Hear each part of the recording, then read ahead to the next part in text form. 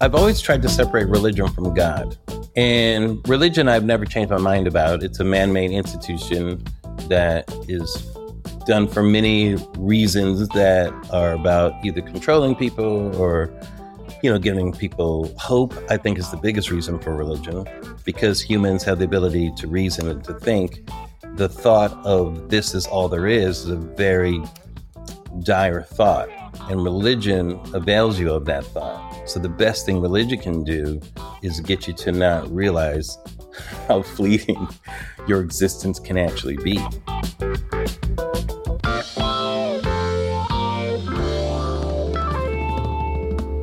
Larry Wilmore has one of the most impressive resumes in TV. From In Living Color to The Bernie Mac Show, The Daily Show to Blackish and Insecure. He now hosts the Larry Wilmore Black on Air podcast and is always developing something new and interesting. Larry's one of the smartest, funny people I know. He jokes on hot topics with a cool jazz elegance. His humor is both analytical, which is why he's a great writer, and compassionate, which is why he's a great person. And I'm delighted to welcome him here to Ye Gods. Larry, how are you? Great. Scott, can you be my publicist from now on? I need a copy of this recording just to play. This is what people think of me, you guys. What is it like now that you've been hosting this podcast? How is it?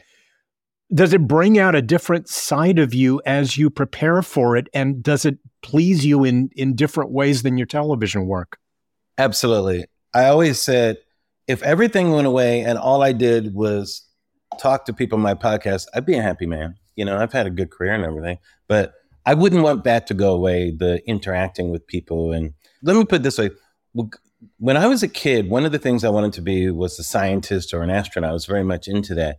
And one of the reasons is probably because I love discovering things, so I love hearing people's stories and finding out new things. And you only get that from interacting with people. Luckily, I have a platform where I can interview people and find out what's going on with them. So it brings out the curious side of me, which doesn't always get to come out in your other work. Like most of the work I've done in television is storytelling. So it's a different muscle that you're using. Late night TV is more disseminating information or distilling something, especially when you have to do it all the time. And that can get so exhausting. But just to be more open and just be a receiver of something is so much more relaxing, where you get to just hear something and interact. And it's just more natural, and so that's what's fun about it. Well, it's interesting you talk about discovery and curiosity, because as I was doing research, one of the things that I found out that I think I knew at the time, but it's been a while, is in 2012, when Obama was running against Mitt Romney, Republican senator from Utah, you go out to Salt Lake City, right, to do a special for Showtime, but you don't know exactly what it's going to be like, but your curiosity is propelling you to go there to find out. And how did that work out once you got there? It was great, Scott. I was trying to figure out the type of show that I wanted to do. And the basic premise of the show was I wanted to do a show where, rather than be a voice on the coast talking about the people in the country, I wanted to go out into the country and talk to people and do a show where part of my panel would include people who are from the region that I'm in, who would represent that region. As well as, you're doing a show, so hopefully you could have a celebrity or somebody of note. And so I imagined a show doing that, where I would be in a different city each time and incorporating somebody from that place. So the basic idea was called Larry Wilmore Talks to America. That was the basic idea. And when you go through the development, they wanted to try it out first. I mean, it became one specific thing tied to the election. And I decided to go to Utah because that's where Mitt Romney was from. And I felt like there was a lot we just don't know about Mormons. I felt that I didn't know. And I felt there was a lot of either misinformation or just non-information about Mormon culture, that sort of thing. I, chief among them, felt I didn't know that much. And it was very important for me to have people in the community who were either in the Mormon culture or new things about it that might be interesting and tie it to the coming election and not so much be any takedown or a thing about Romney, because I don't even think we mentioned Romney in the whole special. But man, I met so many interesting people and learned so many things that I just didn't know. So from Larry, the little scientist, making those discoveries, it was fun. I was so glad I did it. I want to go to you growing up in Pomona, California, and you're one of 6 kids. Mm-hmm. What religion was there in your household when you were growing up? How was it presented? How much of a part of your home life was it? In the home itself, religion wasn't a really big deal, but the world was different back then too. Religion was a bigger part of the culture at large. Like saying your prayers at night was just something everybody did. It didn't feel religious. That felt more cultural. Going to church on Sunday was more cultural than it was real religious. Everybody I knew went to church on Sunday or wherever. It was just more of a cultural thing. We didn't talk about it a lot. My parents were Catholic. At least my father and my mom, I think, became Catholic, or was it? But we didn't talk about it a lot. We went to church on Sundays for a while. My parents were having problems. My father wasn't around that much, but I took to it very much when I was a kid. We went to Catholic school when I started in the 5th grade, and I became an altar boy, and I went to church a lot. Sometimes I'd end up just going by myself. There was a point where we were all kind of fractured, and I spent many Sundays just walking to church myself, or I'd bring my little brother and sister with me and that type of thing. I was really trying to be a good Catholic kid and that type of thing. And I think because of my altar boy experience, I felt a little closer to that. Did you, at that point, did you buy into the whole program? Was there a point in your teenage years where maybe you have some friends who are more cynical and you start to have doubts? Mm-hmm. In my teenage years, but not before that.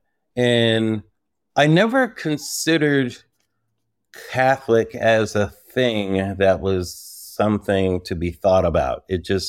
That's what we were doing. And when I started hearing criticism of the Catholic Church, or learning about how John F. Kennedy barely became president because he was Catholic, I'm like, why would they be worried that he was Catholic? That doesn't make sense to me. And learning the prejudice about the Catholic Church, how not even considered Christian. I'm like, what? And as far as I was concerned, Catholic was the first church to come out of the lineage of Christ and Peter and Paul. So that didn't make sense to me. So I got curious, of course, in high school, and I got a bit cynical too. I had some questions about the culture of the church and their record on interracial marriage and that type of thing, and I wasn't happy with it. And I've always had questions about God and religion since I was a kid, even when I was a young kid, about death. I remember 7 years old thinking, what is death? Like, where do you go? Like, where's Abraham Lincoln right now? Like, what happened? He's just gone, but that doesn't make sense. How are you just gone? And so I started having questions about what is existence and these types of things. Like, what is it really? How can it just appear and just go? And are you really somewhere after there? When I was in high school, I started having a lot of those questions. What was your first experience with death? I guess the first one that really hit me was when my great-grandmother passed away. It was in my first year in college, I believe. And at that time, I don't think I was going to church much, and I was getting more agnostic in those days. So, yeah, when she died, that was the first. I remember I went into kind of you could call it depression. I had some really dark thoughts during that time. Because my family was going through a really horrible time during that period. I mean, our prospects were so grim in those days. I remember our home life was just horrible. Our roof literally caved in. My mom had like a nervous breakdown. Both of my sisters had gone into drugs, and both had really tough time. And I was barely holding on, going to a Catholic school at the time. My home life was horrible. And, I present something else at school and that. So I was leading this dual life of just a horrible home life where it seemed like everything was falling apart.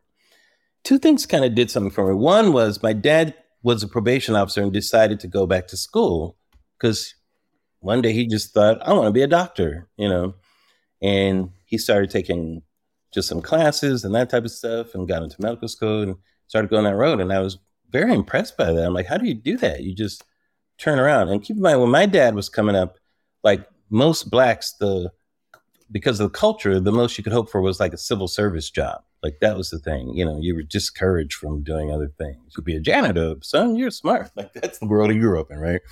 But my dad was brilliant, and he realized, you know, I'm just going to become a doctor. He turned around in his late 30s and started studying, got into medical school and did it. And the other thing was, one summer, I sold books door to door, and that really saved my life in so many ways. One was, I don't want to say vision, but I had this moment when they were giving us instruction about selling and everything, where I just kind of had this image, and I always would have deja vu and that kind of thing, but this was stronger. I saw myself with a book, and the book was open and there was a light coming out, and I was in front of some people, and I started crying. I was like, oh my God, what is that? And I just was really moved. I didn't know if it was a vision that I was having or whatever. And it made me feel like I was in the right place and that I was meant to be doing something important. This is a dream that you're having, or how did this come to you? I was sitting, listening to them, and the vision just came in my head as they were talking. And I was you're going through your indoctrination to become this door-to-door salesman. Yeah, they're saying things like, whether you can or whether you can't, you are absolutely right. That was one I never forgot. I thought that was very powerful. And all these inspirational things, you know. Yeah. And then I just had this vision that felt more religious. And it really, really hit me in my solar plexus, and I started crying. And I didn't transfer it into like a baby Christian type of thing. I transferred it into a motivational Larry type of thing. I can't explain it, but it just made me not worry and made me feel like I had to do something. What you're getting out of this experience also links up with your admiration for your father going from probation officer to becoming a doctor, that it's something real world constructive. You're being very pragmatic, and the pragmatism involves acceptance by strangers. Correct. To get back to your religion, where, since those formative years, where are you now with this? Where are your thoughts now about death? I've always tried to separate religion from God. And religion, I've never changed my mind about. It's a man-made institution that is done for many reasons that are about either controlling people or, you know, giving people hope, I think is the biggest reason for religion, because humans have the ability to reason and to think. The thought of this is all there is a very dire thought, and religion avails you of that thought. So the best thing religion can do is get you to not realize how fleeting your existence can actually be. There is no way, as you're getting older, that you're not. There was a phrase that Shakespeare has at the end of The Tempest, where his lead character, who's basically the age that Shakespeare was when he wrote it, says that from now on, every third thought shall be my grave. Yes. There is no way that as you go on, the end of your event horizon of your little life does not occur to you more as being a reality and not simply a concept. So the way that I've thought of my life is that I think it's better for me to get the most out of this life, to have a fulfilling life, rather than I'm building up points for another life and doing things properly in the building of those points. To me, I'm a believer, make the most of while you're here. Treat people the right way, you know, do the things that you should be doing, because nothing is guaranteed, including an afterlife. Yeah, and I think that the religions that are the most specific about what the afterlife, if there is one, is going to be like, are the ones that I distrust the most. Mm-hmm. In other words, I agree with you on, there's no way that my mortal mind can conceive of, in the womb, I couldn't have conceived of this world. Yeah. So why in this world could I speculate with accuracy about a coming world? I kind of have the same thought of, if there is a God and the God is a benevolent God, then if I have tried to be as good to all I meet as I possibly can, be as productive with whatever gifts I've been given, then a reasonable God, and I think that if there is a God, the God must be reasonable, that the afterlife will take care of itself, if there is one. Mm-hmm. Or it'll be, again, Shakespeare, or it'll be the being the traveler in the country from which no one ever returns. It'll be the eternal sleep. I want to ask a couple of questions that I ask everybody, and I want to hear your answers. The first is, okay, during times of stress, I mean, you kind of made a reference to this earlier, but is there a quote that has helped you get through? Is there a piece of wisdom that was passed on down to you that you find yourself going back to? One thing, and I take this from my Catholic upbringing, even though I say I'm Catholic now, I'm struggling to believe in the Catholic Church, Catholic. We were dealing with our mom. I'm not talking out of turn here because it's, my sister's having some real issues with her and all that kind of stuff. You know how it goes with parents and kids and everything. And she just didn't know what to do. And I said, this is what I do when I think about these things. There's issues. I just remember it's just one of the commandments, honor thy mother and thy father, it doesn't say be friends with your mother and father. You even have to like them or this and that, but you should honor them. Take it from a duty standpoint. So I look at some things more out of a duty or obligation or service or what I'm giving as opposed to what I'm getting. I turn around to what am I putting into this and just turn the equation around. When you take the attention off of yourself, I think it helps lift you out of certain things. How can I serve something as opposed to what can I get out of it? I need something out of here that is going to, take the attention off yourself. How can you serve something? So I don't know if there's a quote for that, but I do use that, one of the commandments, actually 10 commandments, sometimes in that situation, where I look at those things and I try to turn the equation around, Yeah, I think that I've gotten more comfortable with being uncomfortable. And then now, over a period of years, I'm getting more reinforced by, I thought it was going to be terrible. It turns out to be wonderful. Yeah. Aren't you glad you did this? Yes, exactly. Yeah. But when I was much younger, if I thought that something wasn't going to be good, I avoided it. And it made my world smaller. And it didn't give the universe the opportunity to be generous. Yeah. An example, my sister in Denver has a not-for-profit called Global Minded. And what she does is she basically links up first-generation college students with colleges and corporations so that people who don't have mentors in their life get access to people to ask questions to. And it's a 3-day event. About 900 people are there. That's in Denver. Yeah. I'd never gone because I'd always been in production. And last year was the first year that I wasn't in production at the time. So I went expecting to endure it. Yes. And when I got there, what my sister started talking about is she's the youngest of, there are 5 of us, 4 brothers. And then my parents finally were rewarded with a female. And she talked about how growing up, her 4 older brothers gave her so much advice, led her to so many things that helped her in her career, kept her away from things that would not have been good for her. And so she said, I started this program 9 years ago or 10 years ago to provide to people who don't have mentors in their lives like I had my brothers. So powerful. And incredibly powerful. And so I'm there sitting in the back of the room. And I've got tears in my eyes because I'm realizing, I came here thinking I was going to do a favor for my sister.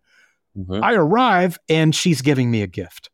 And also, we weren't always charitable to our younger sister. But I realize now she has blocked a lot of that and remembers mostly the good, for which I am grateful. Let me tell you something. The power of mentorship is very real. I mean, sometimes people get caught up, or as a society, we get caught up in macro things. We got to fight for justice and that. But sometimes you got to go to micro to really be effective. And by micro, I mean dealing with individuals and people. Mentoring is one of the best things, especially for old geezers like us, Scout, is very powerful. And I believe young people crave good mentorship. They really look towards it. You're not really the old man yelling on the lawn. They want to hear from you and get, guidance in that point of view, because it can be very powerful. And I think that it doesn't even have to be a formal mentorship. I think it can be the times in your life when you give an encouraging word to somebody. I still remember vividly Gary Shandling saying that he thought I was funny. And I luxuriated in that for so long, that I was on a panel with him and somebody else, and I just kept crushing it. And he's just looking at me and go, "You're hilarious," He didn't know who I was, And we all went out to dinner, and he told me again. He says, "You're really." I go, "Thanks, Gary." And then once he saw me do stand up, and he said it again, and I was like, "That's so nice." To me, I admired him so much as a comedian. He's one of the first stand ups that I looked to as like, God, if only I could be half as funny as Gary Shandling, I will have succeeded, because he was just so, Gary's jokes were so funny when he came on the scene. They were just so funny. And to hear it from him meant so much to me. Like things like that, I go back to remind myself, no, Gary Shandling thought I was funny. You're okay. He and I went to the same high school in Tucson, Arizona. Oh, no, I didn't know that. He was a senior when I was a freshman. We did not know each other then, but we became really good friends. He came to see a monologue that I did in a theater in Los Angeles, and then we became really good friends after that. Yeah. One of my favorite stories that Judd tells about him is all during the filming of 40-Year-Old Virgin, Gary kept leaving messages on Judd's machine that at the end of the movie, when he finally has sex, it's got to be the best sex ever. And you've got to figure out a way to show that. Mm. And so one day Judd was talking to Steve Carell, and Steve Carell said, I could sing. And that's how they got that great credits number of The Age of Aquarius. That ends 40-Year-Old Virgin, but it comes out of Gary calling Judd time after time to prod him to that note, which was the exact correct note. Yeah. So last question. If you woke up one day and you had been named the benevolent dictator of the world, with the world's agreement, is that you only have one ceremonial function, which is you get to recommend to the world that everybody either experience one work of art that you think could be life-changing for them, and the world wants to hear what you have to recommend. Here's what I would choose. I would say, this is going to sound ridiculous, but I would say everybody must watch Animal Crackers. It's the first Marx Brothers movie. And we just have to watch it, we can watch it together. We can talk the whole world to it. We can just, it's not the perfect movie, but my kids, I've introduced them to the Marx Brothers. My daughter, she'll come home and say, Dad, let's watch Duck Soup. We'll still do something like that, Oh man. My kids were like that. And one of the great things about Animal Crackers and also Coconuts is they're yes. so young. Yes. When they make it. And by so young, 40. Yeah. And and these were plays. These were Broadway plays that they filmed at Astoria Studios in Queens. Correct. Yeah. George S. Kaufman. Yeah. George S. Kaufman and Maury Riskind were the two writers. And there's such a youthful exuberance, this delightful energy that comes out of them. Yes. The anarchy that's in there, the free flowing stuff, the Harpo at his funniest, Groucho saying things that are completely inappropriate, Yeah. Hooray for Captain Spaulding. Yes, exactly. In fact, the Coconuts was the other one, but it's so raw, exactly. Yeah, yeah. I'm going to tell you look like the Prince of Wales. I don't mean the present Prince of Wales, one of the old Wales. Believe me, when I say Wales, I mean Wales. I know a well when I see one. Yeah, and Margaret Dumont, unflappable in she's bewildered by him and yet intrigued by him. Yeah. Can't you see what I'm trying to tell you? I love you. Why don't you marry me? Come on, you take me and I'll take a vacation. I'll need a vacation if we're going to be married. When did you get hooked on them? I got hooked on the Marx Brothers. My dad took us to, they were having a revival of them in the early 70s. And I saw a double feature of Animal Crackers with Milo Chickadee. So I saw the Marx Brothers and W.C. Fields on the big screen. And Mae West. Yes. And it changed my life, my whole comedy life. I became obsessed with the Marx Brothers. Part of me growing up is I obsessed with different famous people and went down rabbit holes and have never come out from them, Yeah. Though it was first one was Houdini. then it was the Marx Brothers, it was Buster Keaton, and then it was the Beatles. Those are the four, you know. And I've never, my love for them has never waned. They have filled my life with joy these years, you know. But the Marx Brothers, there's something about that humor that is the beginning of me having a sense of humor, I feel, you know. Oh, man, that's so great. It's so interesting to me. You know, I connected with all three, with all of that energy, you know, and there's kind of anarchy in there that's still relevant today. Saying something that you're not supposed to say is what my comedy is, you know, but there's truth in there. There's slices of that. So I would want people to see Animal Crackers, to see the Marx Brothers at it's because it's not a great movie. It's not a perfect film. It's raw. It's all these things, but they're at their purest in Animal Crackers to me. They're never more pure than in that moment. I completely agree, and this is a great suggestion. I will rewatch it because you have now put it into my head. And Larry Wilmore, you are always a delight to talk to you, and I thank you so much. It's been a pleasure. And now today's sermonette in my homily opinion. Larry saying how much Gary Shandling's praise meant to him brought to mind this story. One day in 2017, I got a call from Judd Apatow, the director and writer of 40-Year-Old Virgin and so many other hit comedies. Judd was Gary's protege, disciple, and later, after Gary died unexpectedly in 2016 at the age of 66, Judd became his evangelist and chronicle. I first met Judd in 1994 when Gary was a guest on Comedy Central's Politically Incorrect, whose first 1,100 episodes I produced.